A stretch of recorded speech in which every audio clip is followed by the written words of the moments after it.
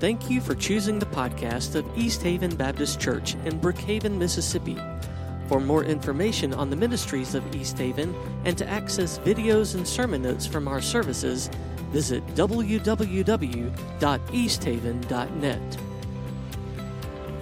It is incredibly good to be with you guys, and we want to thank you for the warm welcome we have received.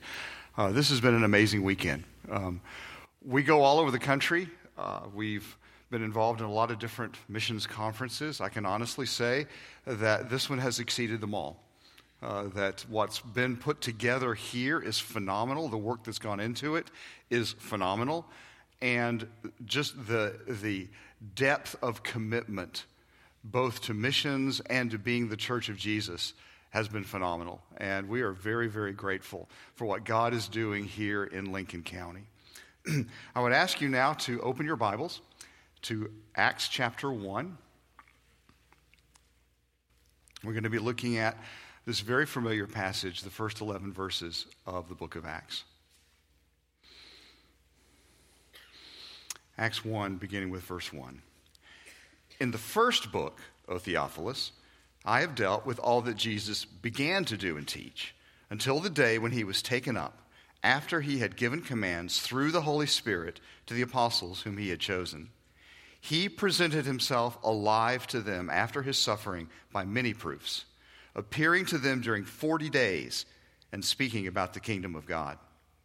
And while staying with them, he ordered them not to depart from Jerusalem, but to wait for the promise of the Father, which he said, "You heard from me, for John baptized with water, but you will be baptized with the Holy Spirit not many days from now." So when they'd come together, they asked him, "Lord, will you at this time restore the kingdom to Israel?"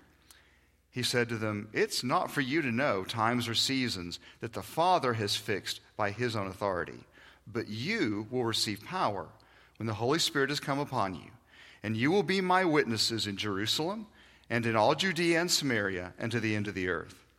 And when he had said these things, as they were looking on, he was lifted up, and a cloud took him out of their sight. And while they were gazing into heaven as he went, behold, two men stood by them in white robes and said, "Men of Galilee, why do you stand looking into heaven? This Jesus, who was taken up from you into heaven, will come in the same way as you saw him go into heaven." Let's pray again for just a moment. Father, it is always appropriate to begin any time studying your word by acknowledging our need for you, our complete and total dependence on you. And Father, I pray now that the very Holy Spirit, whom Jesus promised, who now lives inside of every believer in Jesus, would come and do his gracious work of not just teaching us, but transforming us. And I pray this in Jesus' name. Amen.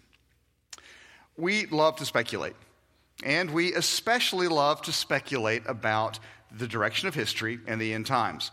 I was a kid when the late, great Planet Earth came out. Many of you, as I look around, there are at least a few of you who share my general age category, and you may remember it as well. You remember discussions talking about who is Gog and who is Magog, and are the locusts in Joel actually symbols of Soviet helicopters and things like that. But it was just a symptom of, I think, a condition that the church has experienced throughout its ages. We want to know what's coming. We want to know where history is going. So we want to know that, and we're in good company. The apostles, very clearly, were curious as well. Now, their perspective was a bit different from ours.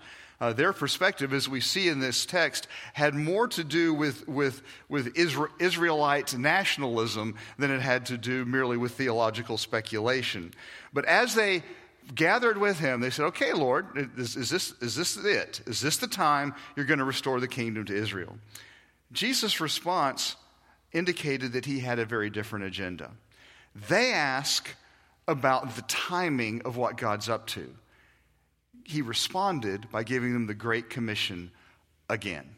Now, as you read through the New Testament, you begin to realize that Jesus gave the Great Commission several times in the 40 days between his resurrection from the dead and his ascension into heaven.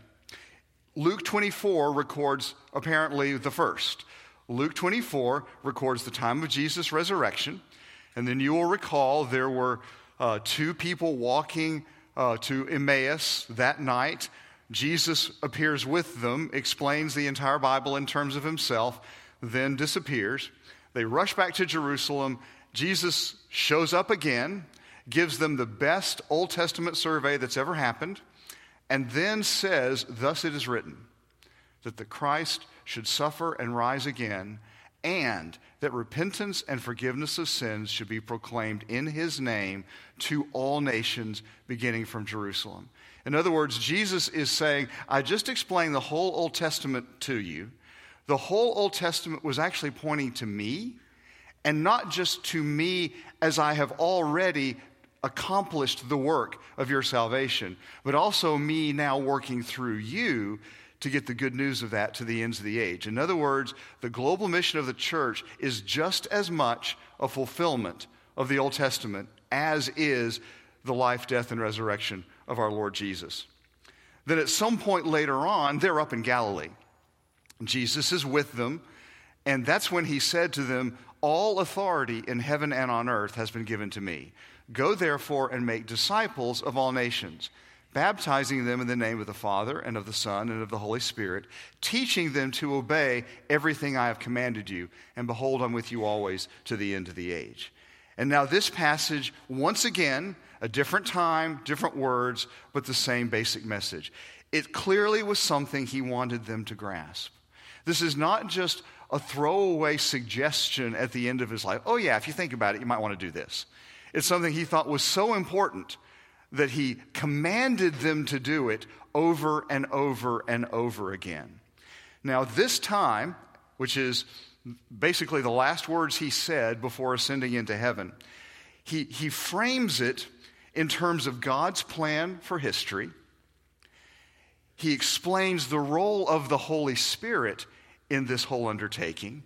He tells them the nature of the task, and he also tells them the scope of the task. And I want to look at each one of those things: God's plan for history, the role of the Holy Spirit, the nature of our mission, and the scope of our mission. First, God's plan for history. This passage is framed by references to where history is going. It begins with their question, "Will you at this time restore the kingdom to Israel?" It ends with the angel's promise, Jesus is coming back in exactly the same way as you saw him go. And it's inevitable that they would see a connection between Jesus coming, even what prompted their question, and what's going to happen at the end of the time. See, they had read their Old Testaments. They understood what the prophets had promised. And the prophets promised that there would be a day of the Lord that would be the decisive moment in history. And they clearly saw that the day of the Lord is connected to Messiah. Therefore, they knew Jesus was the Messiah. They were convinced the full day of the Lord must have come. But Jesus makes it clear that they're actually asking the wrong questions. They want timing and details. They want a chart, and they want all the details written down on it. Jesus focuses instead on what this time between his first coming and his second coming is for. They wanted the restoration of Israel, and they want it now. Jesus had a different agenda. See, as you look at the Old Testament, and particularly the prophets, and you look at the whole theme of the day of the Lord, you begin to realize that there's several components to it. The day of the Lord is going to be the day of judgment. It's going to be the day in which God judges everyone according to their response to him. It's going to be the day of Messiah, the day that God himself steps onto the stage of human history as a man and makes things right. But it's also going to be the day of the outpouring of the Holy Spirit. More on that in just a moment. We see that in the book of Joel and then fulfilled in Acts chapter 2. And most importantly, for what Jesus is talking about here, it's the day of the ingathering of the Gentiles, of the nations.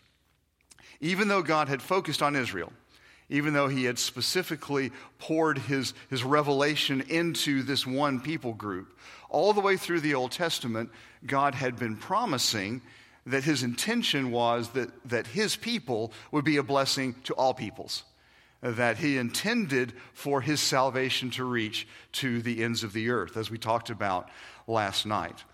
So they were focusing on the nationalistic parts, the fact that Israel was going to be restored, and Jesus points them in a different direction. He pointed them to what they needed to be doing during this unexpected interval in fulfillment of that last part of the day of the Lord, the ingathering of the nations into the people of God. They wanted details. He gave them the purpose of this time between the times. They wanted the defeat of the Gentiles. That's what they're asking for. Will you at this time restore the kingdom to Israel? You know, we've been captive under the rule of the Romans for a long time. We're sick of it. We're sick of being downtrodden. We're sick of being the weak guy in the room. We want to be top dog again. We were top dog under David and Solomon. We want to go there once again. And so will you right now use us to whoop up on the Gentiles, to defeat them and put them in their place under our feet? And instead, Jesus says, no, actually, I'm going to use you as the instruments of their salvation. The very people, the Gentiles, the nations, are going to receive my blessing through you. So yes, there is a connection between missions and the end times. Many of you are probably aware, Jesus said in Matthew 24:14, this gospel of the kingdom will be preached in all the world as a testimony to all nations, and then the end will come. But the connection here is that there's a purpose to this time. There's a reason why Jesus didn't just immediately end everything his first coming, and it has to do with what God is up to in human history. The point of this period in the history of the world is global evangelization. And when you grasp that, the very reason why God allows this time to go on is so that we can get the gospel to the ends of the earth, that'll revolutionize your thinking and it'll revolutionize your discipleship. Well, how are we going to do that? The power comes from the Holy Spirit. So why was the Holy Spirit given to his people? You know, as we look through the New Testament, we see several answers. The Holy Spirit is the key instrument in the writing of Scripture. It's the Holy Spirit that carries people along so that they wrote exactly what God wanted, so that we can have full confidence in its trustworthiness.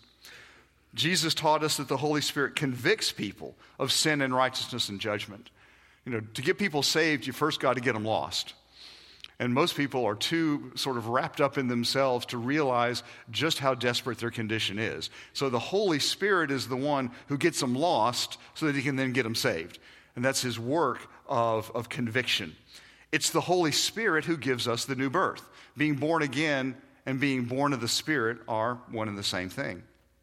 And then when we have been born again, he is given to us as the guarantee, the down payment, the foretaste of our inheritance in Christ. He puts sin to death in us. He produces in us the fruit of the Holy Spirit, making us more and more like Jesus. He gives us gifts for service in the body of Christ. He has a glorious ministry in the life of his people.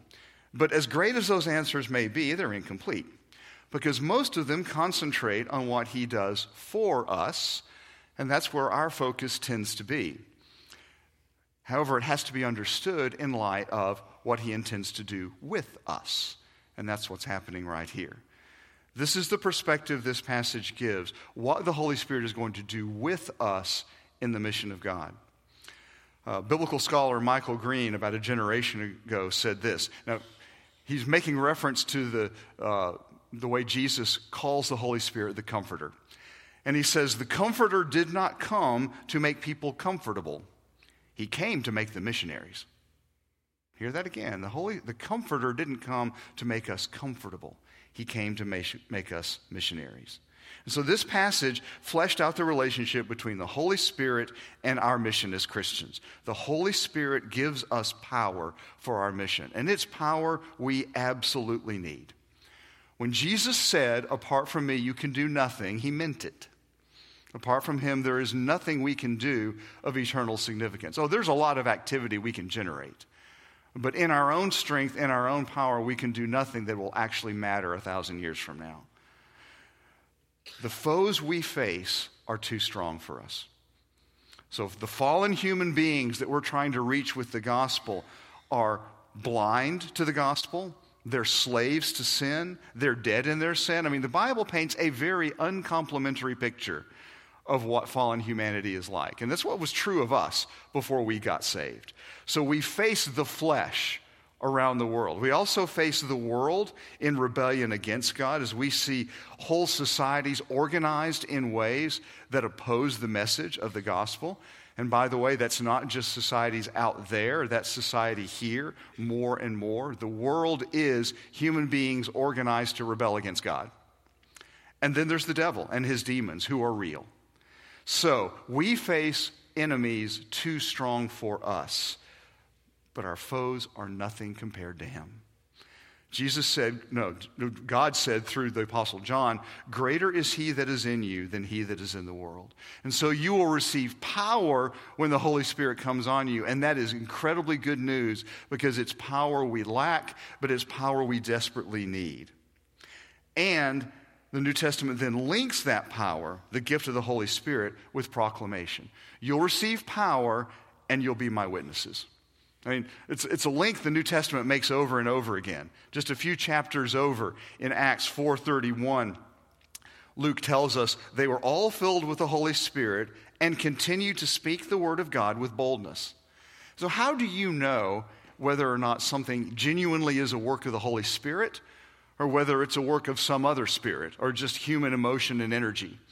Well, one way, of course, is that wherever the Spirit is, the fruit of the Spirit are evident in people's lives. And so where the Holy Spirit is at work, people are becoming more and more like Jesus. But the other thing that we're given here is that where the Holy Spirit is active, evangelism and missions are happening. If Jesus is not lifted up and exalted, then it's probably not the Holy Spirit. In fact, it's certainly not. The Holy Spirit came to make us missionaries and evangelists. But please notice that this is a power that uses us, not a power we use. People like power. People will turn to religion to get power, but they're looking for a power they can use for their own purposes. This power is different. The Holy Spirit is not like the Force in Star Wars. You all remember that? Luke used the Force. No. You don't use the Holy Spirit. He's Lord, and you're not. This is a power that uses us for his purposes, for his mission, to advance his kingdom and promote his glory. And so also where it is obvious that someone is exalting or puffing up themselves, that's not the work of the Holy Spirit. When someone is showcasing how important they are, that's not the work of the Holy Spirit. The Holy Spirit is a power that uses us to exalt Jesus and to get the good news of salvation to those who have never heard it. So that's where the power comes from. The power for mission comes from the Holy Spirit. Well, what is it? What is the nature of the task? And the nature of the task, very simply, is proclamation. You'll receive power. You'll be my witnesses. Gospel proclamation lies at the heart of the mission of the church. The Holy Spirit makes us his witnesses. Now, when you think about witnesses, there are certain qualifications that are necessary for someone to be a witness. We typically use the word for what happens in court. And whether or not you've been in court, you've probably seen enough TV dramas or things like that we're all kind of familiar with what goes on when you have a witness on the witness stand in a trial. Certain things you have to have. First, you have to have experience. You have to know what you're talking about. You have to have something to contribute that comes from experiencing the reality that's at stake. And so it is with us. We need to know him to witness to him. And it's the Holy Spirit who makes him known to us and then through us. So you got to have experience, but you've also got to have credibility. Attorneys will try to discredit the trustworthiness of a witness. They'll try and show some reason why this person either doesn't know what they're talking about or they're just so dishonest you can't trust a thing they say. And that's the way it is also with the world toward us. The world is constantly trying to discredit us, discredit the gospel through the way that Christians behave. And sadly, there's plenty of ammunition for that. There's plenty of times where Christians don't make the gospel look good in the way that they live. but that is going to be essential for us to be effective witnesses. Our lives have to back up our testimony. Now, that doesn't mean that we just live our lives and don't testify, but it does mean that we need to have the work of the Holy Spirit in us, putting sin to death, bringing to life the fruit of the Spirit, such that when people look at us, they think of Jesus. We reflect him. We bear his image in such a way that we point people not to ourselves, but to him. And then you have experience, you have you have credibility, but you also have communication. You have to speak. There is no such thing as a silent witness. Some of you may have heard a saying that is attributed to Francis of Assisi from the Middle Ages. Preach the gospel at all times, and when necessary, use words. You ever heard that? I hate that statement. It's absolutely ridiculous. And the best lampooning of it I've ever heard was in the Babylon Bee, which some of you may be familiar with, where the fake satirical headline was, "Pastor resolves to feed the hungry at all times, and when necessary to use food." Okay, how effectively can you feed the hungry without food? Well, not at all. Just in the same way, you cannot preach the gospel without words. It is words. He himself is the Word, and he communicated truth that people have to know in order to be saved. So we have to communicate as well in order to be witnesses. Evangelism is at the heart of our mission. Other things compete for our attention. Other things may offer themselves as either components of our mission or perhaps the thing themselves. And we've seen many times when people have simply tried to do good things and call it the mission of the church. But brothers and sisters, if the Red Cross could do it, if the United Nations could do it, it's not missions. If there's no gospel, there's no mission.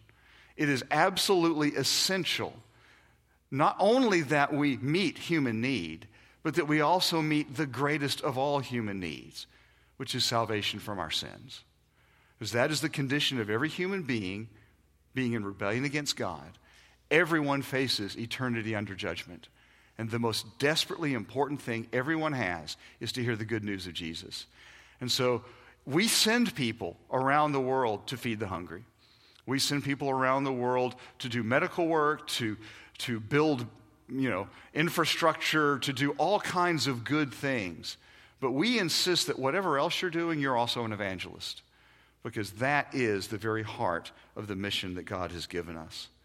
What that means then is that we look at what the New Testament tells us, and we've constructed an understanding of the missionary task that has evangelism at its heart.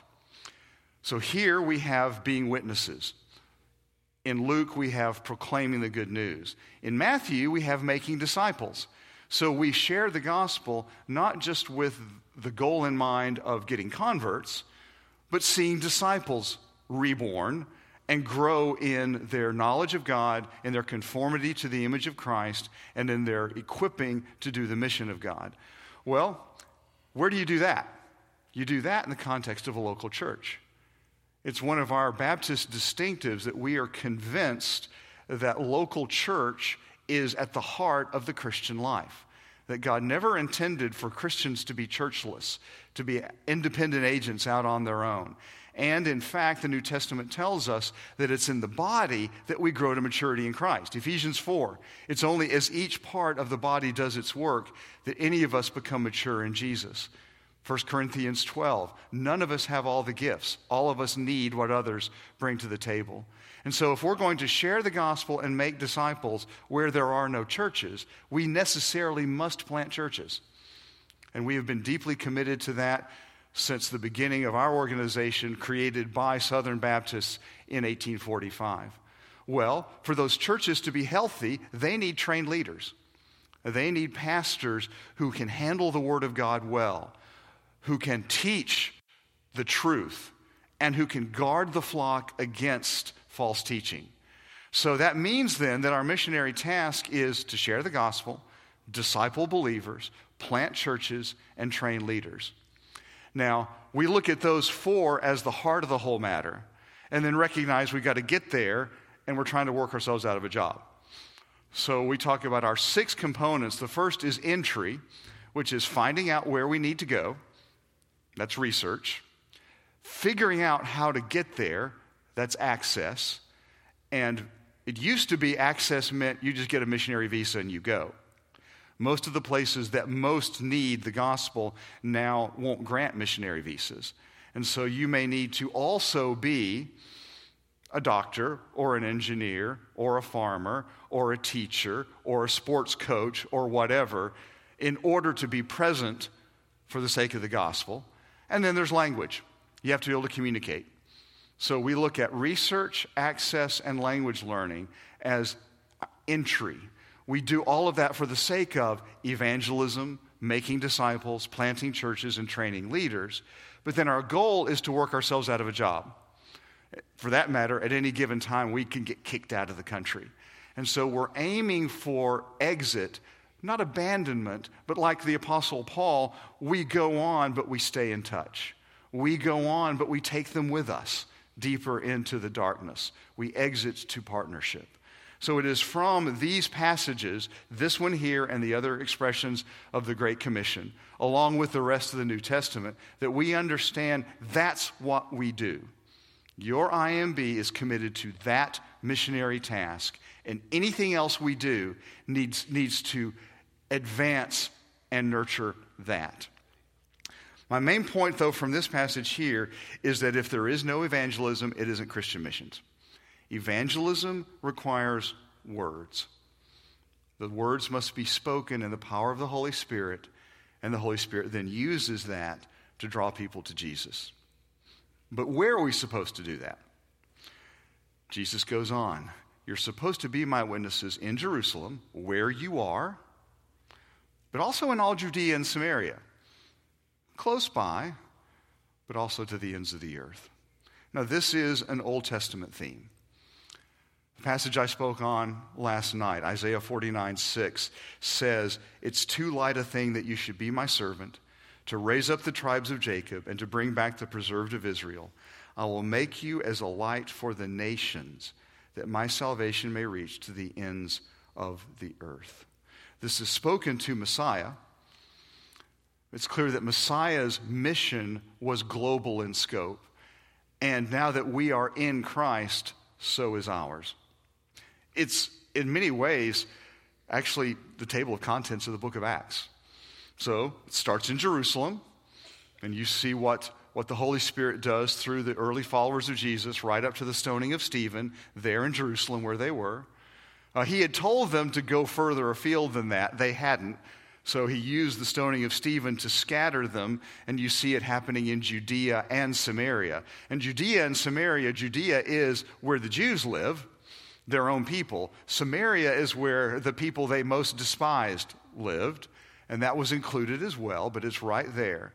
But then starting with Cornelius, you see it going to the nations. And so the story of the book of Acts is the story of the gospel pressing outward and crossing boundary after boundary toward the ends of the earth. It starts in Jerusalem, it ends in Rome.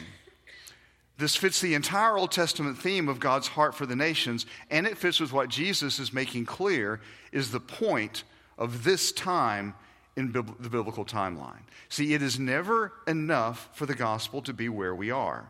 It must also go where it is not. So that's the very simple command.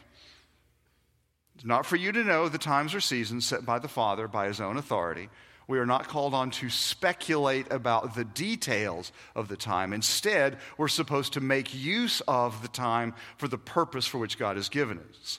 You're going to receive power from the Holy Spirit. You're going to be my witnesses. You're going to start where you are in Jerusalem.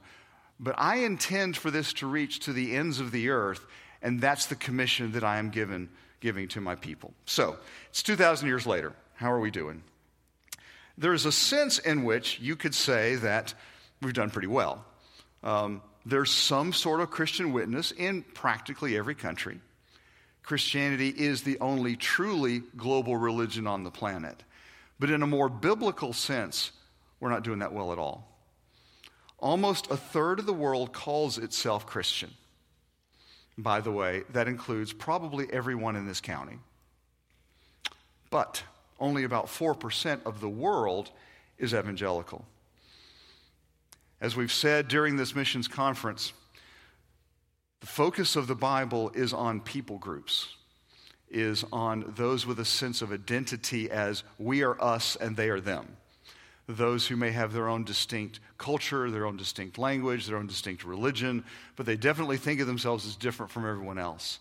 That's the focus we have in the Bible. That's what the word nations means in the Bible. There are about 11,000 such people groups in the world, and 6,000 of them are unreached with the gospel. 3,000 of them are unengaged.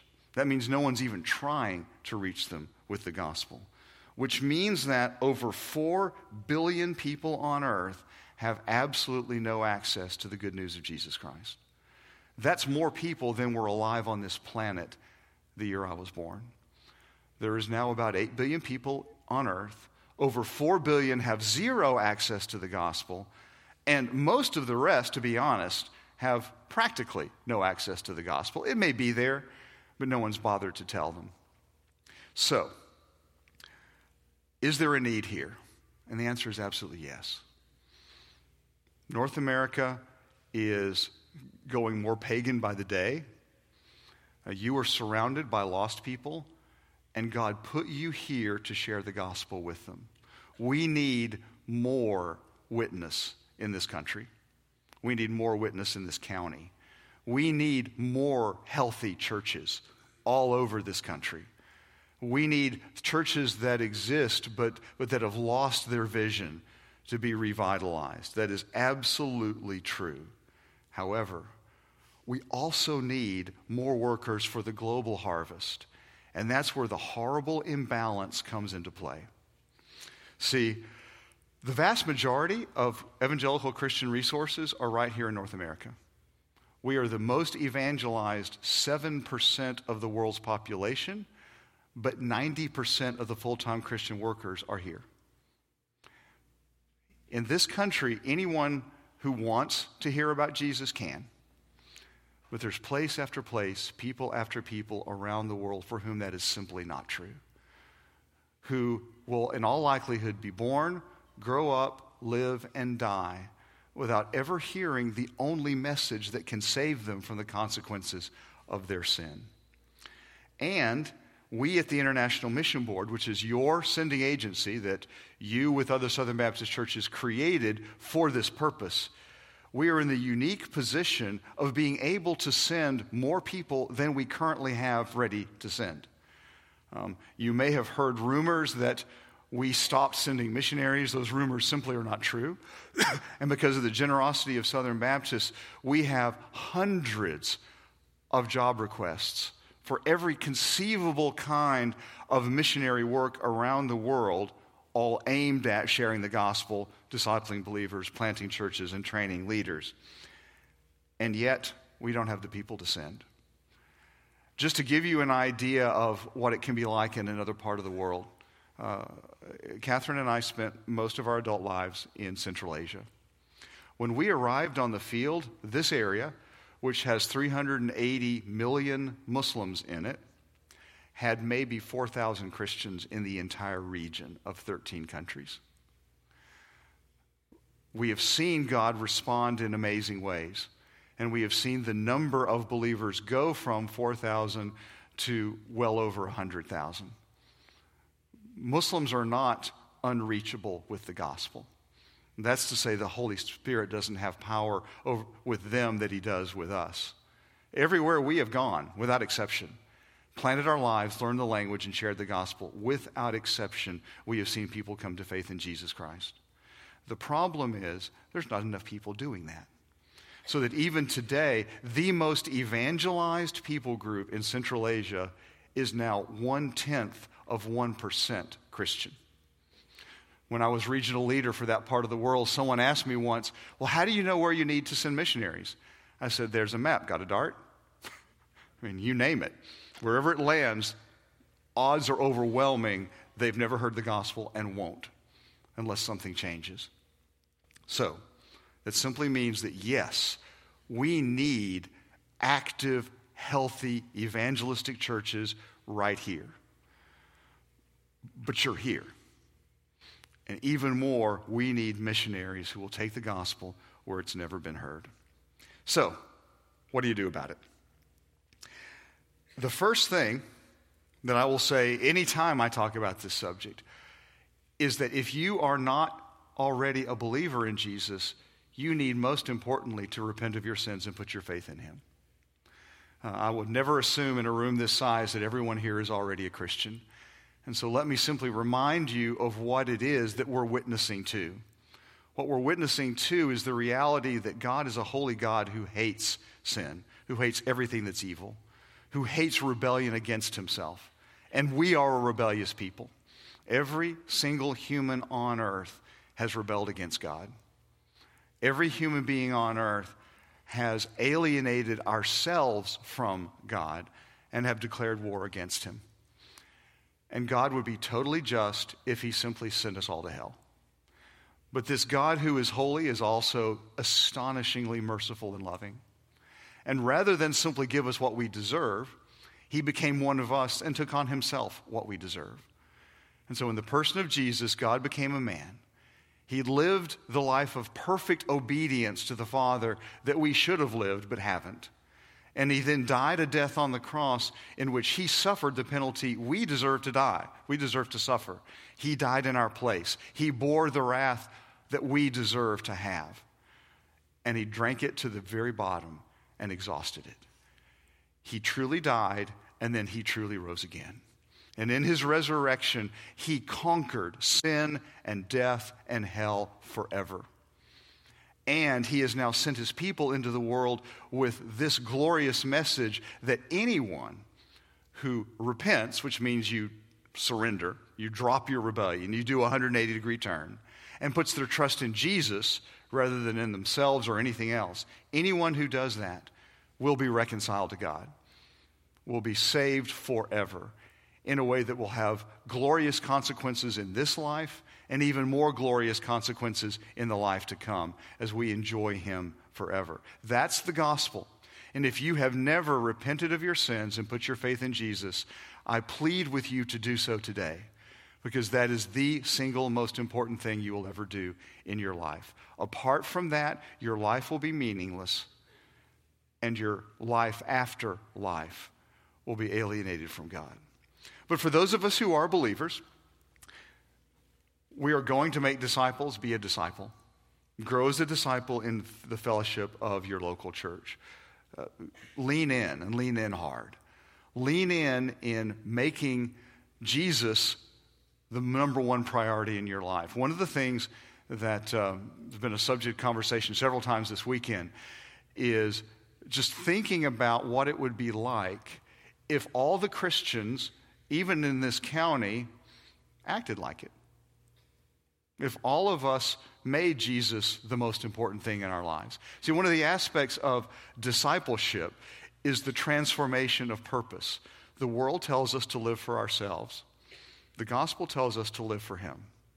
The world tells us that we measure success by things like income, what house we live in, what our reputation is, what kind of job we've got, stuff like that. The gospel tells us that success is measured by faithfulness to him.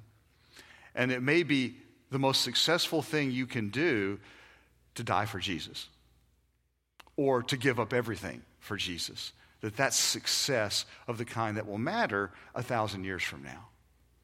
So I would encourage you, I would plead with you, all of us who are believers in Jesus in this room, let's take it seriously. Go deep in your conformity to the image of Christ and in your giving of all that you are and all that you have in service to Christ. That includes then sharing the gospel where you are. And I strongly encourage everyone here to think of themselves as an evangelist. Now, not everyone is as gifted in evangelism as other people, and that's okay. We are gifted differently, and that's all right. But that doesn't mean that we're off the hook. That doesn't mean that we can just say, oh, the pastor will do the evangelism. Or, oh, the deacons will do the evangelism. Or, oh, the Sunday school teachers will do the evangelism. No, we are all called to be witnesses. The command is equally applicable to everyone. And you need to think of yourself as a witness in the places where God has planted you. So God put you in your neighborhood to be a witness there. God puts you in your school or at your job to be his witness there. God puts you in your recreational life to be a witness there. And I regard myself quite seriously as called by God to Gold's Gym in Richmond, Virginia, for the sake of sharing Jesus as I lift weights. Because God's orchestrating everything, and he intends for us to regard ourselves as being on call, on duty, all the time as his representatives in all the places he's put us in life. Grow as a disciple. Share the gospel where you are. Serve faithfully in this church. Build up this church. I mean, Jesus regards the church as his bride, and we need to treat it that way, as something precious, as something glorious that we willingly invest ourselves in. Continue to do the things that you know that we ask churches to do. Be diligent in prayer for us. It is amazing the things that we have seen God do in response to prayer through the years and through our time of missionary service. And if you're wondering what to pray, you can go online, imb.org/pray. And you will find more prayer resources than you know what to do with.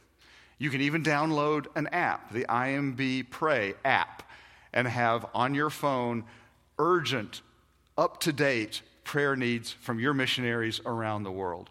Make prayer for missions not just a regular part of your church life, but a regular part of your personal life as well. Continue with the generous giving that you're doing. And let me simply say on behalf of everyone at the IMB, thank you. Thank you for the way that through the cooperative program and the Lottie Moon Christmas offering, you have freed us to focus on the mission that God called us to do. We have the best missionary support system in the world, and it's because of the generosity of folks like you. But let me simply say, when Lottie Moon Christmas offering season rolls around, just remember that there are billions of people who need the gospel. And we need the resources to send far more missionaries than we are now. So thank you for your generosity. Let me urge you to make this a top priority. But then the question comes, okay, but what about going? And I have heard many times of churches, associations, areas, that they pray and they give, but they never go. Well, I already know that's not true of Lincoln County. And the reason I know that is that I've run into too many missionaries on the field who are from Lincoln County. You may not believe this, but in missionary circles, this association's kind of famous. And it's famous because of some amazing people who have come out of here and gone to the mission field. That just means that our expectations are higher and higher. We need more and more. And as I said last night, that doesn't just mean preachers. That also means people with other kinds of professional skills that'll get them into places where you can't go as a missionary per se. It also doesn't just mean healthy, strong young people, although we certainly want them. It also means retirees, people like me whose hair or beard is white, who therefore have credibility in other cultures that a younger person doesn't have. Anyone who has the physical ability to do so and who is mature in Christ can be an effective instrument in his hands to take the gospel to the ends of the earth.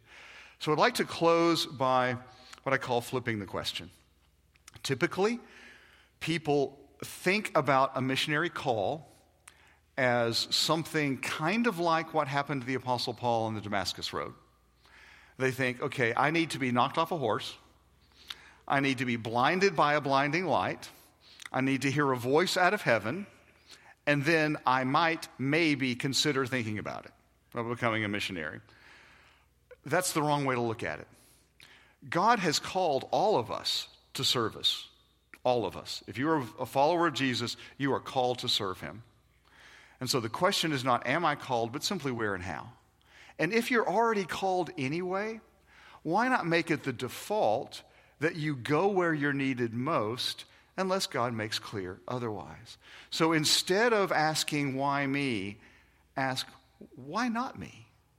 Again, if you have the health, if you have the ability, if you are yourself a growing disciple in Jesus, ask, Lord, why don't I go where there's no one right now sharing the good news of Jesus? I'm convinced that no one has a right to be anywhere until they're willing to be everywhere.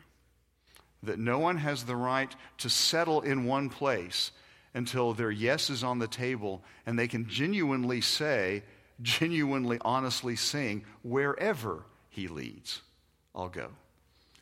So brothers and sisters, I want to conclude simply then with this invitation. It is, first of all, a gospel invitation. If there is anyone here who has not trusted in Christ for their salvation, I encourage you strongly, make today the day that happens. If there are people here who are not plugged into a healthy local church, you're sitting in one. And I would encourage you to put your stake down here and to make church membership a major part of your life and to join this church. But I also want to extend the invitation that if God is moving in your mind and heart to say, well, why not me? I'm simply willing to explore it further. This may be the day that also you need to make that commitment. So I'm going to pray, and then our musicians are going to come up. There's going to be people standing here in front to receive you. I would simply ask, put a blank check on the table before God, whatever he wants to do with your life. Let's pray. Father, you have been so kind to us, and we are so grateful to you for it. Father, every one of us here in this room who knows the Lord Jesus can think of the people who have shared the good news with us. And we thank you for the faithfulness of those believers who have taken seriously this command that we're to be your witnesses. But Father, I pray that it wouldn't stop with us. I pray, Father, that you would raise up out of this church a steady stream of those who will take the gospel where it's never been heard before. I pray that you would make everyone in this church a faithful witness to the reality of Jesus in their community. And Father, I pray that there would be people joining us in heaven who right now have never had the opportunity to hear the gospel because of what you do through East Haven Baptist Church. And I pray this in Jesus' name. Amen.